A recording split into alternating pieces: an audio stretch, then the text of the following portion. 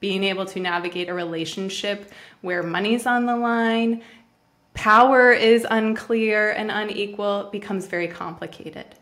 And so you having the ability to regulate your nervous system, to know what's your demon versus their demon, to know how to navigate their demon when it arises, is so important to being successful at the highest tiers of an organization. Can a deeper connection with one's inner self redefine the essence of confident leadership? If so, how does this introspective journey impact your ability to lead effectively and empathetically?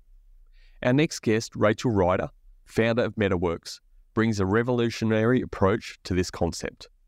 Rachel believes that the key to confident leadership lies in understanding and navigating one's inner world.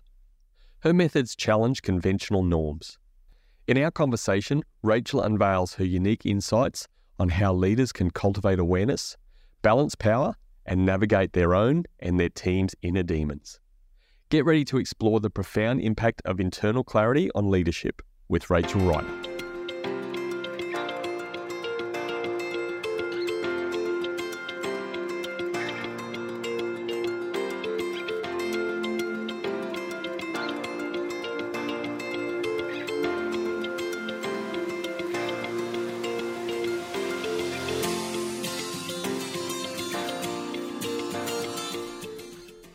My origin story is that I used to be in charge of firing a lot of people often. I was an HR generalist in a large tech organization, and it wasn't the only thing I did, but it was certainly a huge part of it. And I decided it was not the karma I wanted to be creating in the world. Particularly, it was after one that I did a global layoff that I disagreed with. When I was aligned with it or someone was behaving poorly, it felt appropriate. But when it went against my own value set and my own belief system, it really disrupted something within me. And so that's when I really began my journey about leadership development and executive coaching externally. But also it's been, since I was 13, I've been a long-term Buddhist meditation practitioner.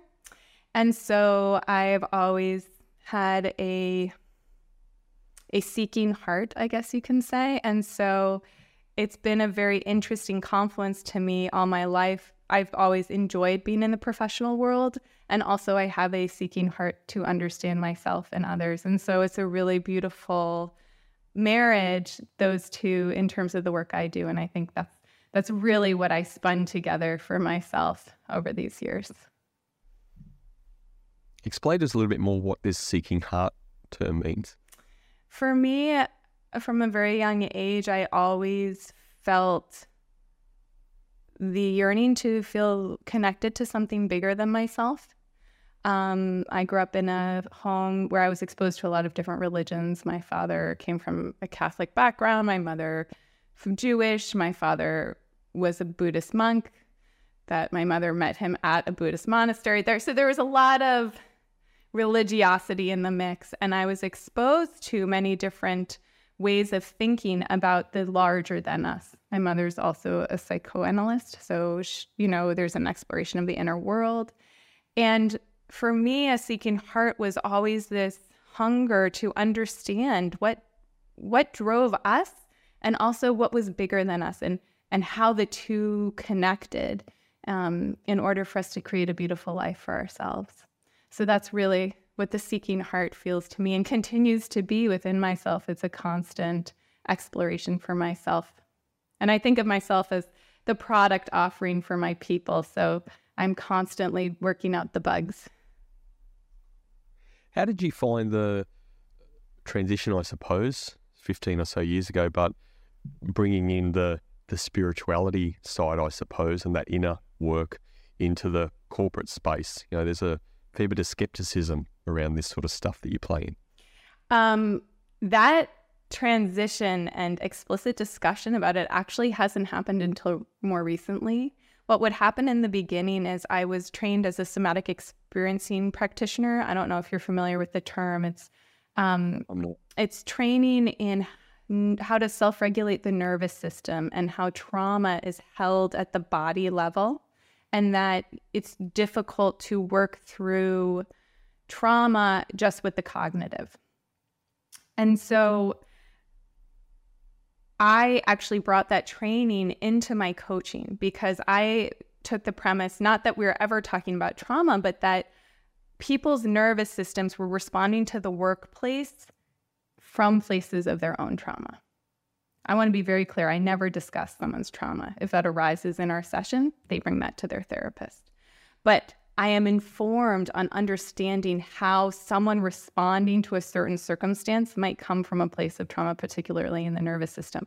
What this might look like is an overreaction to something, an explosion of anger when feeling frustrated, an over-accommodating of saying yes, yes, yes, and never following through because of an anxiety to say no. Those are held deep within the nervous system. And so early in my career, that was the language I would use. Let's explore your inner world and understand how the cognitive is connected to the body. And so that was much more user-friendly then. And then let's try to help you connect to that which is bigger than yourself. And so really it's been a journey for myself too, to stand in my own confidence of being able to be explicit about, this is what we do. It's mind, body, and spirit. And that's the only powerful triumvirate that will get you to where you want to be. And I want to be very clear in terms of my work. Spirit is really about connecting to whatever feels bigger for you, that's bigger than yourself. Some people find that in golf, and that's great. What I want to do is help you find what that is so that we can leverage it and connect you into it during difficult periods in your professional work. It may be very much oversimplifying it, but it's really about trying to help people find stuff that makes them feel good. This is what I would say. Yes, and we need that in parallel with us disrupting behavioral patterns that are getting in the way. Because even if we find stuff that feels good, it's not going to help the way we're showing up at work, even if we can still feel good. And this is the premise of my work about it's held in the nervous system. There's some things that the body will always trump the mind if the body disagrees with a situation. So let's get specific. I have a client who he's a CEO, the company's doing really well, and he's having panic attacks. And he didn't reach out to me to, work through his panic attacks. Like, that's a therapist piece. He reached out to me so that he can pull himself out of the day-to-day. He can leverage his people more. He can do what he loves. And the panic attacks come up because when he's in these high-stake meetings, it's really disrupting how he shows up. His mind knows it's going to be okay, but his body is saying something else. And so it's not just in that moment us helping him find something good, but it's us disrupting his body's belief system that his body is in danger. And that's a part of the work. So yes, we need the good, but we also need to disrupt the stuff that isn't working. Makes sense. So you use a term like work is where your demons go to hide. Explain that a little bit more. You may have already explained some of it, but... Yeah, no, actually, this is a perfect way in. So I describe your demons as your behavioral patterns, particularly the ones, and so if you're not clear on how to identify them, you could start with the thing you dislike most about yourself. That's usually a behavioral pattern that gets in your own way pretty consistently. And I would even go further than that and say, and it's probably most likely a survival mechanism that served you really well in your life. So one of my demons that I've worked very hard on over my lifetime is over-accommodating. It's the thing I consistently am disappointed in myself about, and is one of the best survival mechanisms that got me so far. I'm really good at making people feel good. I'm really good at taking care of people. The over-accommodating goes into overdrive so that I can really read people very well. That is my demon and my survival mechanism. And one of the pieces that we talk about is how do you help your demons turn into your superpowers? Because there is a grain of wisdom there. And so it's not that we want to get rid of them, it's that we want to educate them that actually they're operating with old information. And so, sorry, did I answer your question? I got pulled away into my own excitement. Yes. Okay. Work. Yes. So in work, I feel like there's a lot these days. It's really acceptable and actually often expected that if you're a certain educational level and privilege level, you have a therapist.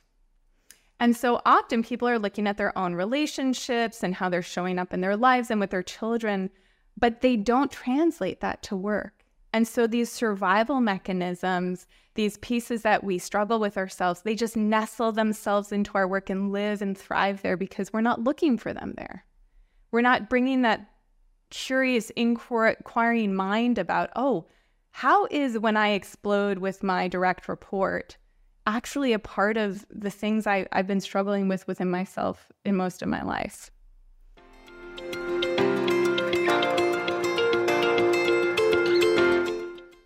Have you explored the inner working of your demon that you share this over accommodating?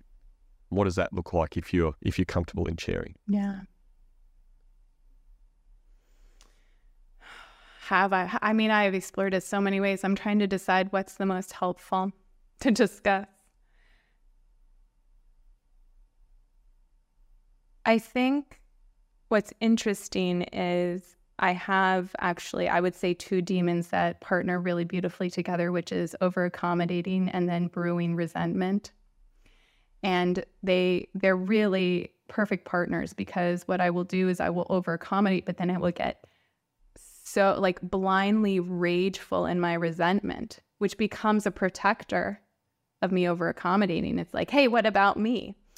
And so there's this really strong push-pull that so clearly lives within me, my ability to actually use my own voice and take up space, because I'm certainly doing that when I'm self-righteously resentful. And so the examination for me has been knowing that these two energies can live within me at the same time. Why do they have to be at such extreme odds?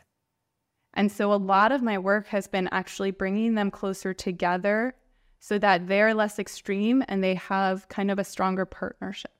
And so now when I feel myself getting a little resentful, that's a really beautiful cue to me that, I've just said yes to a little too much, versus I've made myself a doormat and now I hate you very much. Thank you very much.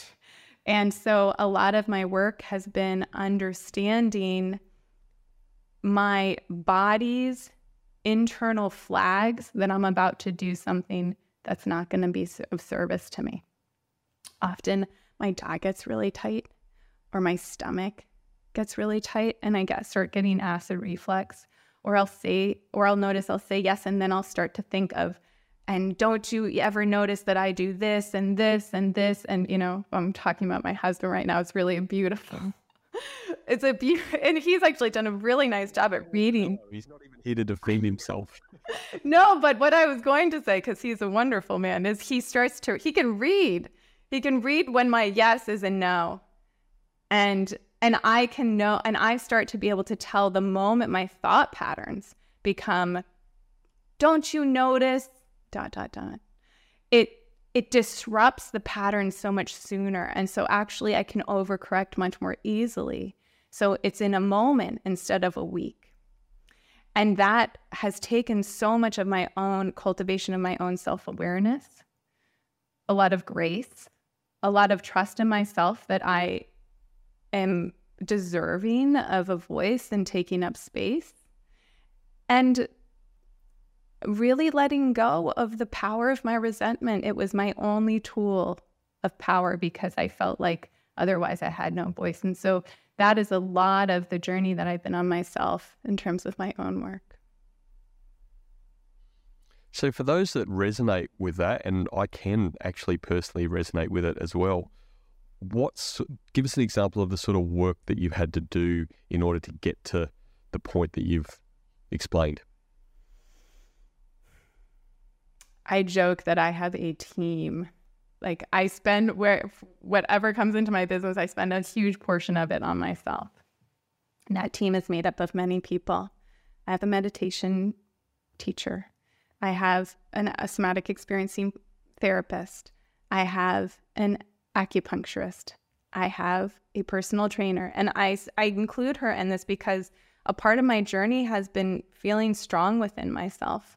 It was like I had chronic TMJ for a very long time because I was clenching my jaw. It was like the only way I could garner the strength to do things, and also like to it was the way I also held my tongue in my resentment. It was a very interesting dynamic. And so also I have an energy healer. I do a lot of energy work. Because I live within the inner world, I am in connection with people's energies and managing that. And so this is my team, and it took me a very long time to find them. And over the years, I've leaned in and out.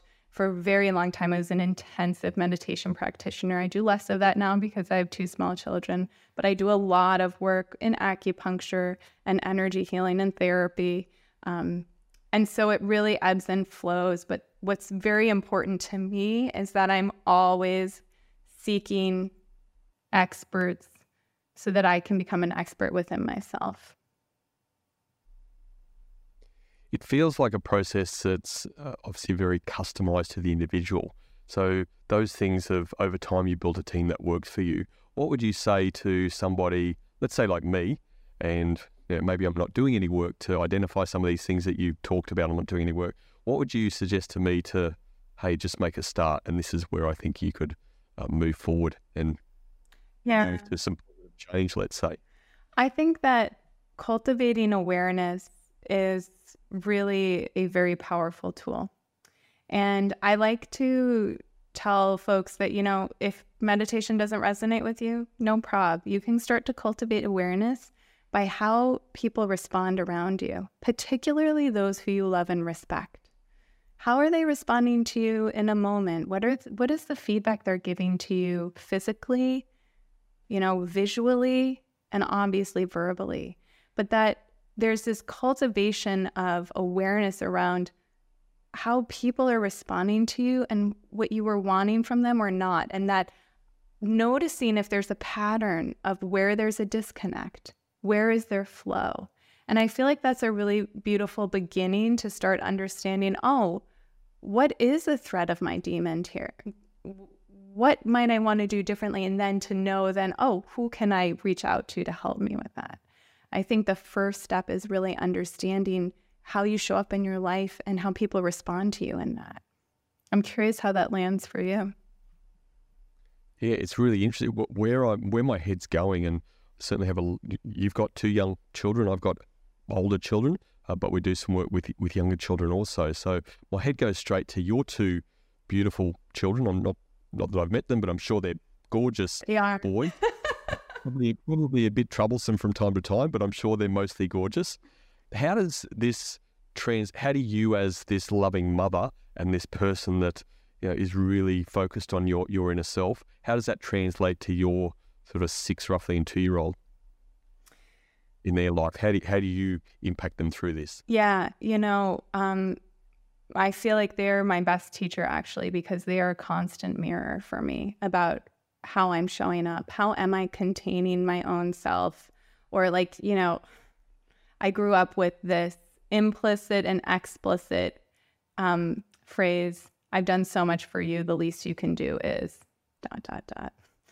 Where did my over-accommodating come from? We don't know. No idea. And this is something I've been really working on. How do I stay within my container, not over-identify with my children, and then also not take it personally. And every time I notice that I actually become very overwhelmed when my children are overwhelmed, particularly my oldest, when he starts to have a meltdown and I start to become, start to kind of dissolve myself. It's become, speaking of us having body cues, that's a cue to me. Okay, Rachel, you have not contained yourself. Somehow you have merged with your son. You're over accommodating him and meeting him too much where he is and not holding the container of the space. And so that's what's really beautiful for me In the moment, it's not beautiful. Let's be very clear. But what is, what is, Where you got that jaw clenching from. exactly. What is beautiful is me to be able to be like, oh, I see, I'm doing this, and bring it to my SE therapist, you know. And I even heard myself say to my son, I've done so much for you. The least you can do is, and I was like, ooh, no, no, I'm not doing that. And so what's really been helpful for me in terms of translating my own work into my children is it being, speaking of feedback, that feedback loop of like, I'm doing a good job, everyone's self-regulated in this moment, or I am not doing a good job because I am just as bad as my children right now. Yes, unfortunately, again, I can relate to that exact statement. I use it too often myself. No way. Please help me. It sounds like this episode is my own therapy session. It's my pleasure. It's my offering. Thank you. Let's go back to us old farts. How does this stuff translate to leaders in the workplace? Yeah.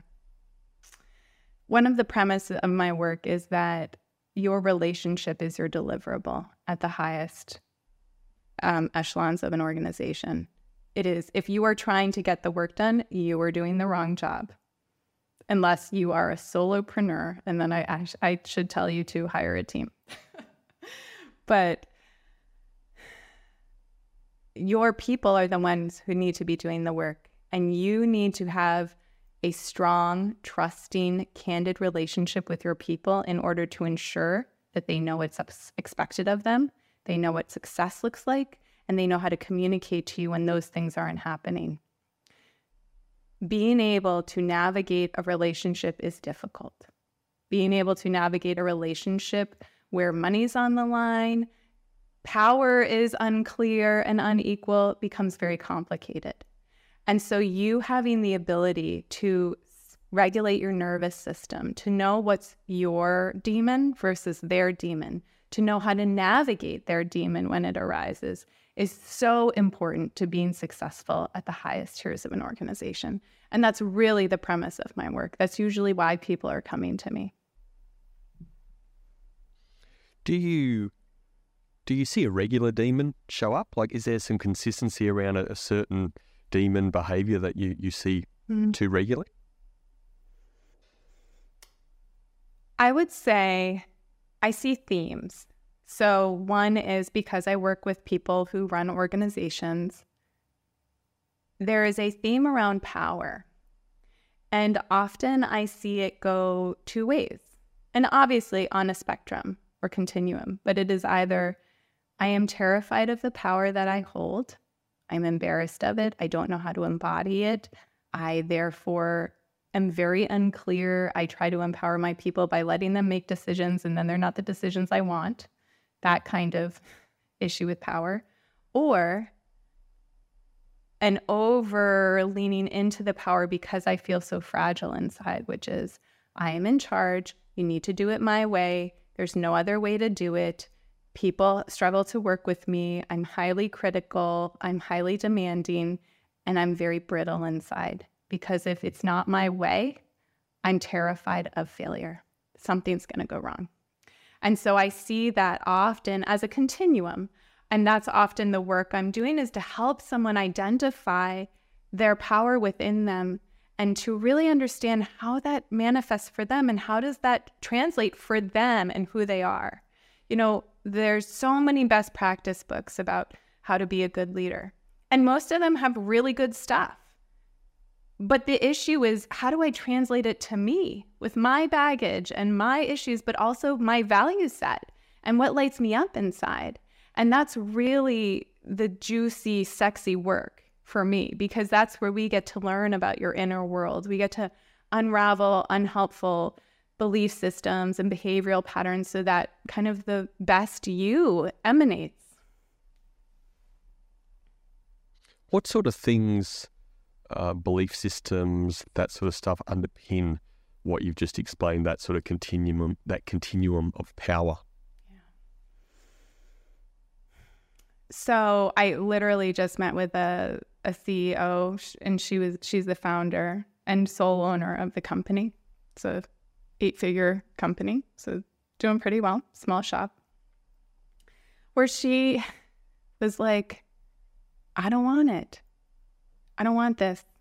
Why, people are coming to me and I'm like, I don't know the answer. This woman has been running this company for a very long time. But this was a deep conversation. That's the other, I feel so privileged to be in the room. She's not saying this out loud, obviously, often. And so for her to feel safe enough to say, I don't know the answer. I don't want these people coming to me. Obviously, that's not all true because she is running a very successful company. But that living within her belief system that she doesn't want it then creates this very bizarre mixed messaging that she's giving her team, where she will have lots of opinions, but then she will say things like, oh, go figure it out, or whatever you think. But then she's really pissed off because it isn't whatever you think. And so that's a great example of the, I don't want this. And it's very, but what's really underneath that is, I don't feel good enough. Who am I to tell these people what to do? Who am I, And so that's really the world we're living in. Versus on the other end of the spectrum, I have the CEO who is, I think I mentioned this earlier in our conversation, is having panic attacks, but he runs things very strictly and has very strong feelings about things.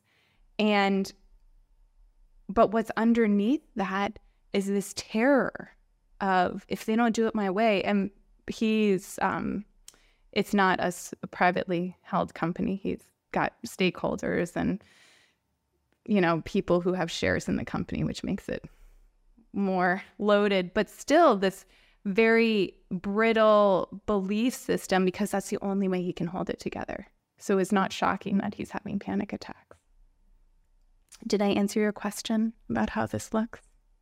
Yeah, you did. And if I think you've given, again, you certainly mentioned that the chap earlier, but great examples of heads of companies, one's private, one's sort of public shareholder based. But what are we doing, in your opinion, in corporate culture, let's say corporate environments, that even the head of the company doesn't feel like that they can have this sort of level of self-expression, this level of vulnerability? And they're running the show.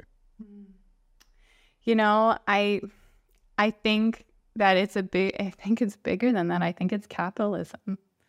I think the expectations and the messaging of what is demanded of people running companies is a setup.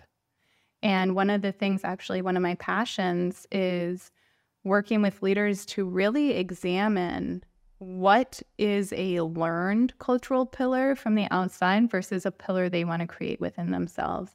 And so I actually, I haven't mentioned this yet, but another piece of work that's very important to me is anti-racism work for myself as a white woman, and really examining my own internalized racism and whiteness and white supremacy. And the reason why I bring this up is because in my work, really understanding white culture and these perfectionist culture, this good or bad culture, this either or culture is, it's a very powerful model that if we actually take a magnifying glass to, particularly with leaders of companies, and say, well, what is right here? Is there a right or wrong, or a good or bad? And instead of it being perfectionism, what is the scale of performance in your definition? And I think if we can help heads of companies bring a magnifying glass to their company, really trying to challenge what is the status quo that they've assumed makes a successful company versus what do they think will actually make it successful, I think we'll start to unravel some of this, actually.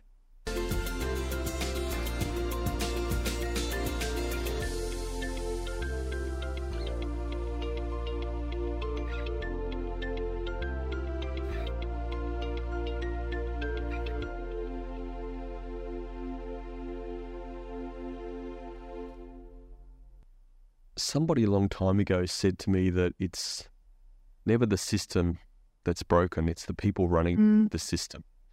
So let's take back to the point you make around capitalism as an example. If we use that philosophy, then like what's your opinion? Is it actually the capitalism is a system that I think my view has served the world pretty well, but there's people driving that system. Can you? Yeah, it's a mixed bag, you know, it's like religion. I am a very spiritual person, and I feel very strongly that religion is important, and religion has been responsible for pain, oppression, mass killings, and I think capitalism is the same. I am a firm beneficiary of capitalism. I love it in terms of my own beautiful life that I have made because I've thrived off of capitalism. So I think the structure, I think it's a fair assessment to say that the structure may not be a disaster, but what we have done with the structure. But I think at this point, it's so intertwined with us, particularly as white individuals, that it's helpful to examine it at that level to help us challenge it and depersonalize it a little, to say, okay, if this isn't me, if this is capitalism, how can we unravel it without making you good or bad, or me good or bad, and more of, hey, maybe we want to do it differently.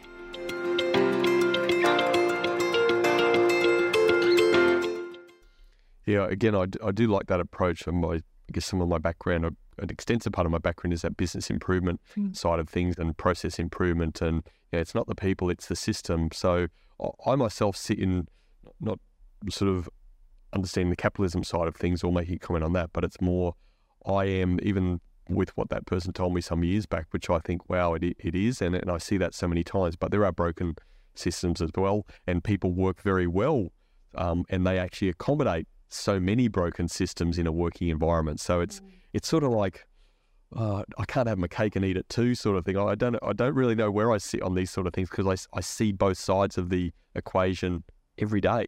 Yeah, exactly. Well, I think what you've just highlighted is not black and white. And that's actually one of, yeah, exactly. And I think that's a theme of my work, is the moment it feels black and white is the moment you're operating from an unhelpful place. I go as far as to say you're coming from a trauma place, because a black and white brain it's like either I'm going to die or everything's okay. And that's just not the nature of reality. And so I feel like whether we're talking about an ecosystem, a larger system such as capitalism, or the system of a company and decisions that need to be made, I am a firm believer that there is no either or in a decision, but there is a plethora. Kind of, I like to talk about the rainbow brain of options. And so if we get stuck in the either or, then something's wrong. So I think you straddling both is a good sign. So I shouldn't say, Rachel, you're wrong, I'm right, and we end this interview now. I would say you might be missing the point. That's what I would hazard a guess. You're so calm and collected. I love it. Must be that Aussie influence that we must be. Camera. In terms of leadership and these demons that hide at work, give us some examples of how these demons influence our decision making, how we're leading teams, and the impact on the team dynamics and that side of stuff. It sounds like a big basket of stuff potentially.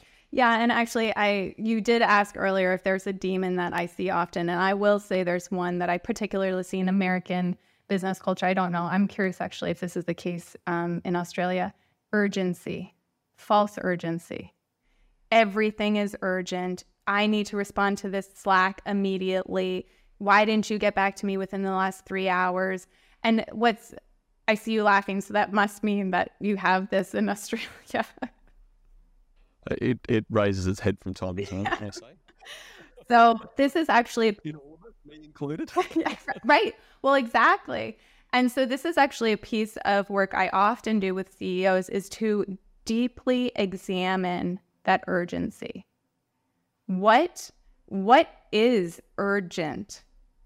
Like, Is it 2 a.m. and a server is down and the office in China doesn't have the data that they need to make the exchange? Like, is that what's going on? If it is, fair. I hear that. I've worked with people who have that. I would say 80% of the time that is not the case. And even if it is 2 a.m., I would say you can still get up and walk to the bathroom. Because in that walk, your brain gets a little clearer. You get a little more perspective. You have the ability to come back to the problem a little better. Because one of the issues with urgency as a demon is rash decisions are made, people talk to each other poorly, that consistently urgency does not bear very good fruit. And so I would say that that's a really beautiful example about how that unhelpfully manifests in the workplace. And I would say that's a really great place to start. This is connected, that urgency feeling is connected to the nervous system. And so often, if you're feeling urgent in a less urgent situation, we need to help your brain understand that it's less urgent. So the first step is orienting. How important is this? Will the client actually cancel their contract if I don't respond to them at 9 p.m. at night? And really walking through that. And then once you're cognitively on board that this may not be an emergency, then your nervous system needs to get on board. And that's actually much harder. And I'd like to say, again, to depersonalize, like, if your nervous system isn't on board, it's coming from a very early, young place. That's a really good sign that maybe this isn't a response to the current situation, but a response to something younger. And then to be able to engage that in a very different way, it unravels the issue at hand right now in the moment. Have you got an example you could share? Obviously, this is probably not something that is all-encompassing, but that potential scenario or scenarios, that environment that could create that at a very young age? I want to make a disclaimer. I'm not an expert here. I have had training in this, but I'm not an expert. And I would say it's needing to... Yeah, I guess I am being a little bit unfair because you said during the show you're not a therapist. You said before the thing you're not a therapist and they're expert. But I did grow up with one and amidst them, so... Do we need to phone a friend? No, I got this one. I got it. I would say I would often show up in a very volatile environment. One where you need to be managing quickly, consistently, and always on your toes. You've got an explosive parent. You've got parents who explode with each other when they're in the room. If you're always walking on eggshells, I can even feel it in my body when I talk about this. There's urgency always. You are constantly alert, waiting. And so the technology doesn't help. We've got Slack, we've got email, we've got our phone, we've got I was going to curse, and I don't know if children listen, but an Apple Watch. You cannot get away. And so it just reinforces this, early felt sense that I need to be on top of things at all times or everything's going to fall apart and go to shit. Yeah, notification after notification after notification. But exactly. Where does personal responsibility sit in that context? Well, and that's the thing that I think, again, is related to this nervous system training. That's where when we were talking about earlier in this conversation, where do you begin to cultivate awareness?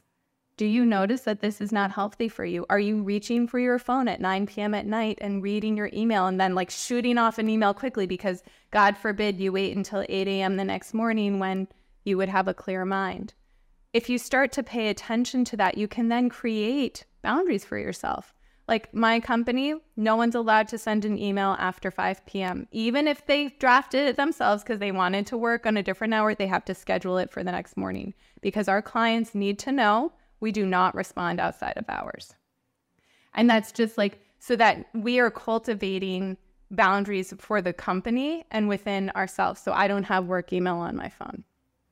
I don't have Slack on my phone. That's for me because I know I can get crazy. I know I'm shaking if I see a Slack message that I do not agree with at 9 p.m. at night because I have a team member in a different time zone. So that's where I think personal accountability comes in. What sort of role does hubby do?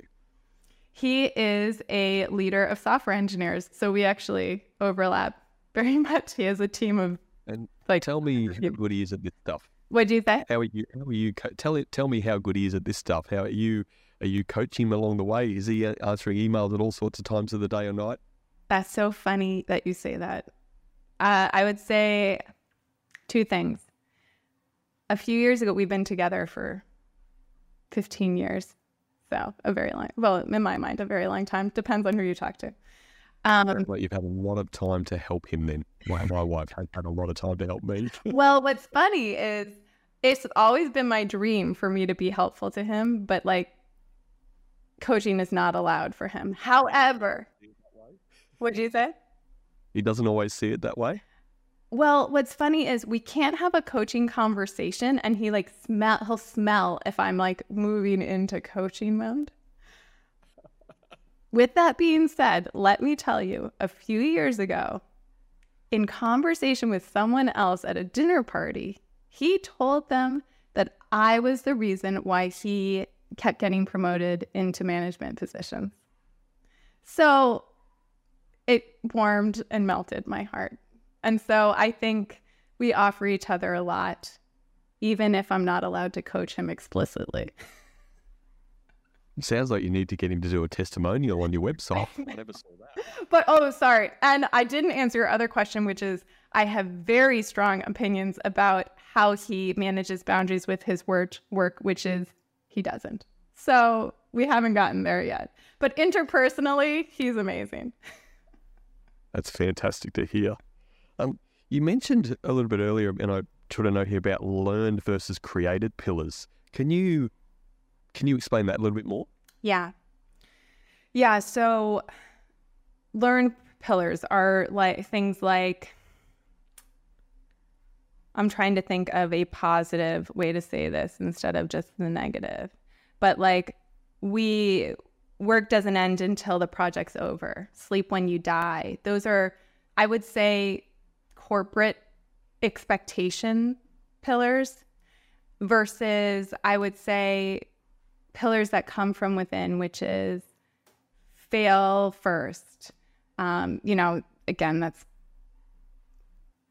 I was at a company that had that, and they tried to support failure.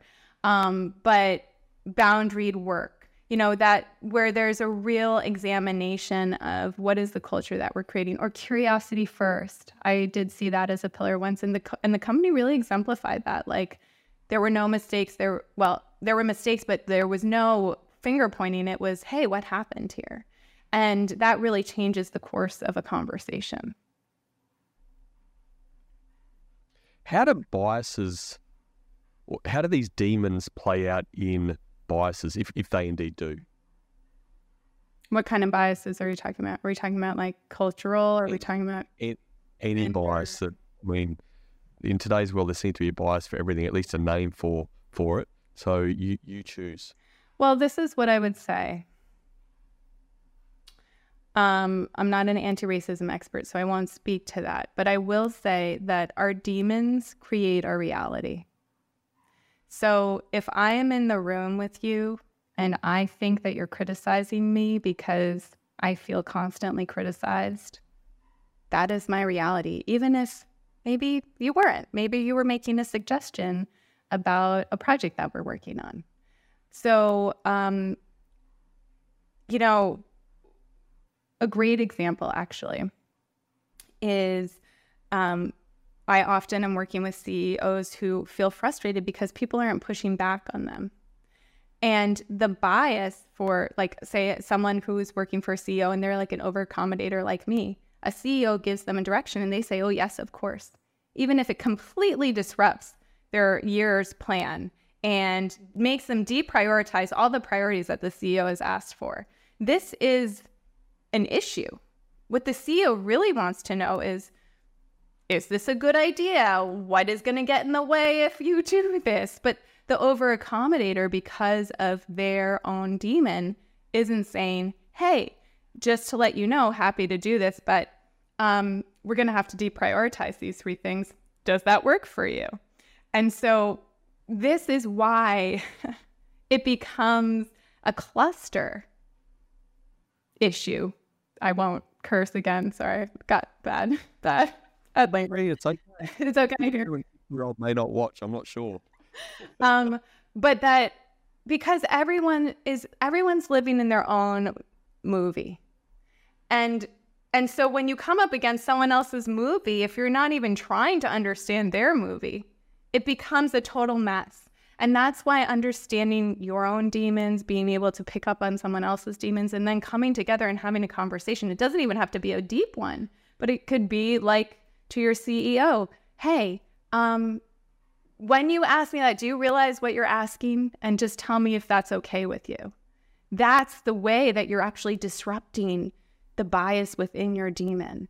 And that's why it's so vital for you to have a sense of what's going on here, and for the CEO to know who they're in the room with. So that if they know that one of their people is an over-accommodator, they can say, this is what I'm thinking, but I need you to tell me what would get in the way for you if you were to execute on this. And so that's really where, again, it also disrupts the bias of the CEO, who's just kind of pointing and shooting and saying, go do.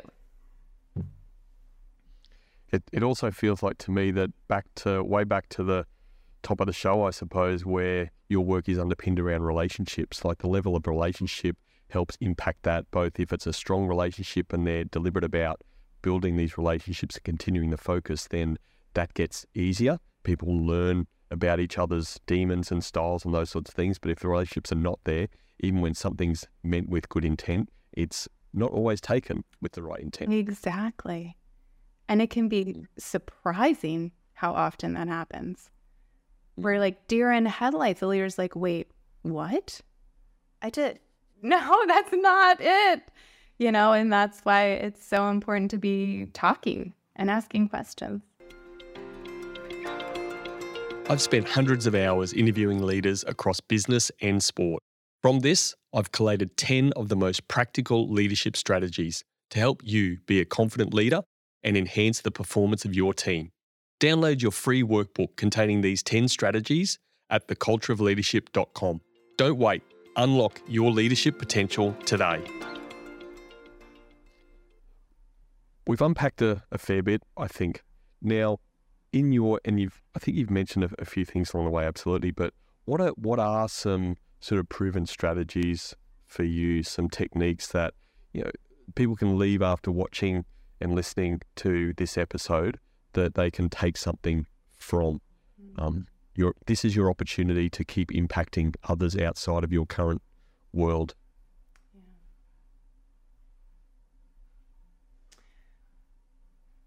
I think I would say this. I'll say 3 things. The first one is cultivating awareness cannot be underestimated. Pay attention. And you can start with people you respect. The people that you don't care about, you can, collect that information later. But really pay attention to, how do people respond to you? And how do you want them to respond to you? What's the disconnect? Where is there a connect? How's that working? That's great beginnings of data collection to understand the themes of what you might want to be paying attention to. The next thing I would say is an ongoing conversation between your head and your heart is very important. And you could call the heart the gut. I would say whatever it is, the non-thinking part of you that has a sense of truth.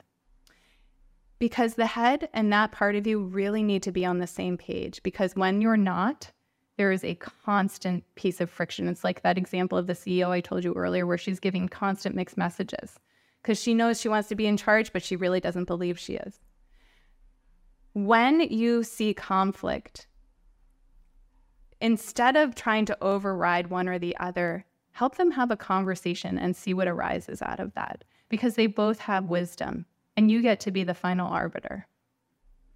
And the last piece I would say is, do not underestimate the power of visualization. We didn't talk about this much, but it's so helpful to the nervous system, particularly when you're feeling stuck. And I would say and within your relationships with people, and to really use that as a tool to help you either regulate your nervous system or call in an energy that you wish that you could have in this moment. If you're feeling angry, call in that calm avatar that makes you feel calm. That visualization can really be a powerful tool for your own nervous system, even if you don't even understand how your nervous system works. It's a great point. Thanks for bringing it up. Talk to your own scenario and how you use visualization with your work. Oh yeah, I use it in so many different ways. It's actually one of my favorite tools. One of the ways I use it is that head and the heart. I will ask people to tell me the visual that they have of what their head looks like. Does it have an avatar? Does it have a color? The heart, does it take up a certain avatar color? When you can visualize them, it's easier to see them have a conversation. I say, invite these guys to tea and join them. And that, yeah, see, it just brings a smile. It's like it changes the atmosphere. And so I do that for myself a lot and do that with my clients. I also, I've done a lot of visualization work when there's a client who's really struggling with showing up in a certain way different from what they've been doing. And so I have them call in a superhero or a person in their life who exemplifies that for them. So I once had a client who was really struggling to speak up against her boss. This was a long time ago when I worked with leaders of different levels. And we were talking about what energy would she want, and she talked about her sister-in-law, who she actually found quite abrasive, but she envisioned her abrasive sister-in-law, who is a defense attorney, in the room with her boss. And she was able to channel that energy a little so that she could show up in a different way. So that's what the power of visualization can do, is really change your internal energy so that you can show up in the way you want. Yeah, it's for my own work that I do where I haven't used it with clients, actually, and I love that tip. Thank you very much. For my own process, and let's say I'm running an offsite or a workshop for a day or a half day, 2 days, whatever it is. But when I'm driving to that location, I'm normally listening to podcasts, and not my own podcasts, other people's podcasts mostly, but listening to different things on the radio, for podcasts. I turn everything off as far as that goes, and I'm driving. Driving's not difficult, you just do. So I'm using that time to visualize less about some of the things you mentioned, but more about the process that we're going through today, some conversations that may come up, what I need to make sure I'm focused on it, and just visualizing that process of putting my best self there for the client or for the team that they're working with. So I definitely hear what you're saying, and it can be used in so many different aspects. I'm a mad cricket fan, and a guy, Australian opener, fantastic opener, Queenslander as well. So I'm a Queenslander, so I love this guy, Matty Hayden. He used visualization powerfully for his batting. So he would sit at the crease and just sort of hold his bat in front of him and just in the moment for quite a long time, from what I understand, and just visualizing his batting and bowlers coming in. And it's just unbelievably powerful, isn't it? Everyone that sort of does it takes the time, but you don't find anyone that talks badly about visualization. I know. Einstein wrote a quote that I just love. I recently was reading it, so it's top of mind. I won't do it justice, but that he basically said that everything is energy, and the concrete matter is just the lowest vibration of energy, but all of it is energy. And that resonates so much with me because visualization is invoking an energy. And so if you can connect with that, you emulate it. And I totally understand what you're talking about with the podcast and the cricket, because I have found too, and that's another way that I find it so powerful, is visualizing how I feel after something, and the way I feel, and the expansion, and that after visualization, that experience comes into the now, and it changes how it goes. And so it's just, all of its energy. It's really powerful. It's almost like magic, but it's not, because it's real. Well, the crazy thing is too, not crazy, but I do it for podcasts, and I visualize that we would have an unbelievably fantastic conversation today. And that's what's happened. So how good is that? Same. We did great. We did. Well done. High five. You know what, Rachel? That is the first time I've done a virtual high five with anybody. No way. I'm honored. Well, no one's ever done it. I've never thought about it. That's awesome. I love it too. Thank you very much. Let's finish with our last question, Rachel. What is this thing or a thing that's helped you become a more confident leader? Knowing that it's all within myself, the good and the bad. I just have to find it. Yeah. I like that. Actually, I love that.